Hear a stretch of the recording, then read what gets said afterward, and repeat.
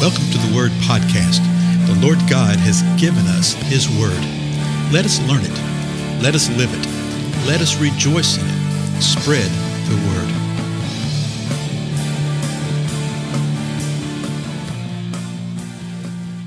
Blessings, everyone. This is Dale. Thank you so much for joining with me today on the Word Podcast. We are in Revelation right now, actually following up some things that we've been looking at for a number of episodes now, related to questions that the disciples had asked the Lord Jesus Christ. Remember back Matthew 24 and 25, and they'd ask Him, when will these things occur, and what will be the sign of your coming again and of the end of the age? The Lord had said some things to them about some stuff, and this is just shortly before He dies. He's given them some insight, some understanding.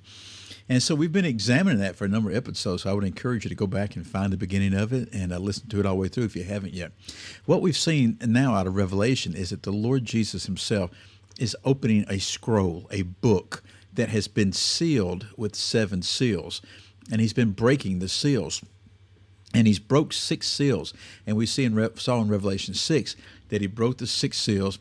With the breaking of the 6th seal, there were all these cosmic disturbances. All these things happen.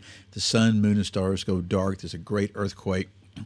The people that are left on the earth are literally hiding themselves in mountains and crying out for the mountains and the rocks to fall on them, to hide them from He who sits on the throne and the wrath of the Lamb.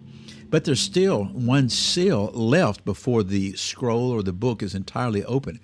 We have a little parenthetical thing that happens between Revelation 6 and Revelation 8. And so I want to go back and begin at Revelation 7, obviously, at verse 1. We covered part of this last time, but I want to set the context for the balance of the chapter where we can see what happens. If you remember, John says, verse 1, after this I saw 4 angels standing at the 4 corners of the earth, holding back the 4 winds of the earth, so that no wind would blow on the earth, or on the sea, or on any tree. And I saw another angel ascending from the rising sun, having the seal of the living God. And he cried out with a loud voice to the 4 angels, to whom it was granted to harm the earth and the sea. So you notice these angels have been given authority to harm the earth, to harm the sea.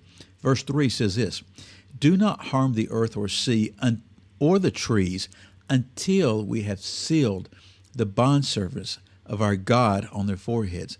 And I heard the number of those who were sealed, 144,000, sealed from every tribe of the sons of Israel. From the tribe of Judah, 12,000 sealed. From the tribe of Reuben, 12,000. From the tribe of Gad, 12,000.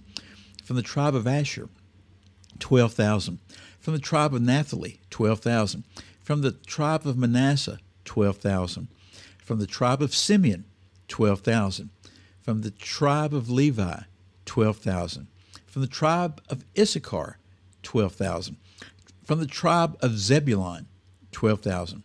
From the tribe of Joseph, 12,000. From the tribe of Benjamin, 12,000 were sealed. Verse 9 now.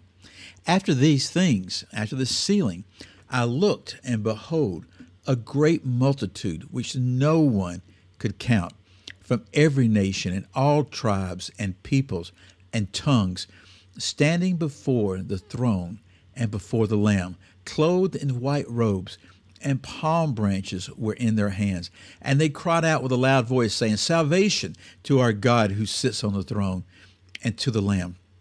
And all the angels were standing around the throne and around the elders and 4 living creatures. And they fell on their faces before the throne and worshiped God, saying, Amen, blessing and glory and wisdom and thanksgiving and honor and power and might be to our God forever and ever. Amen. Can you imagine all that John was seeing right here? He sees this group of people, this multitude in the heavenlies, okay, which were not there before. They weren't there before. As I've mentioned before, and I'll mention several times hereafter, I believe that this is the true church. This is the body of Christ that has been resurrected. The resurrection, the rapture of the body of Christ took place in the midst of the Great Tribulation. As a matter of fact, the rapture is what cuts short the Great Tribulation for the body of Christ. Now remember this. The Great Tribulation is Satan pouring forth his wrath upon Israel, upon the Jewish people in Israel, and the church. It's at this point in time with the breaking of the sixth seal when the church is raptured away. The Jewish people are still left behind. They will still undergo an extended time, the balance of the time that Satan's wrath is being poured out. But this is so important because so many within the body of Christ just don't have any clear understanding about this. They believe that the Great Tribulation is the day of the Lord, is God's wrath. And they'll say, oh, well, we've been promised to be spared the wrath of God. Revelation 3:10 says that, and it does say that. But the day of the Lord, the wrath of God poured out upon unbelieving mankind, is not the same as the Great Tribulation, which is the wrath of Satan. And so I believe that these folks right here, the great multitude from every nation and tribe and people and tongue, that they're clothed in white robes, they have palm branches in their hand. They're crying out salvation to our God who sits on the throne and to the Lamb. This is the raptured church. This is the body of Christ. Verse 13 of Revelation 7, one of the elders answered, spoke to John, saying this, those who are clothed in the white robes, who are they? And where have they come from? John didn't know. And this elder knew that, but John wasn't going to ask. And so verse 14, John says, I said to him, my Lord, you know. And he said to me, these are the ones who came out of the great tribulation, and they have washed their robes and made them white in the blood of the Lamb. Some of them were actually coming through and alive during the great tribulation. Some of them had already died prior to that and were raptured. Verse 15.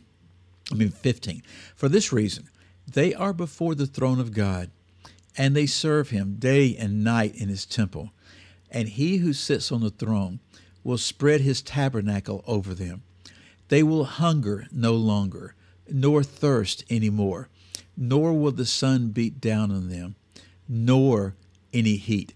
For the Lamb in the center of the throne will be their shepherd and will guide them to springs of the water of life. And God will wipe every tear from their eyes.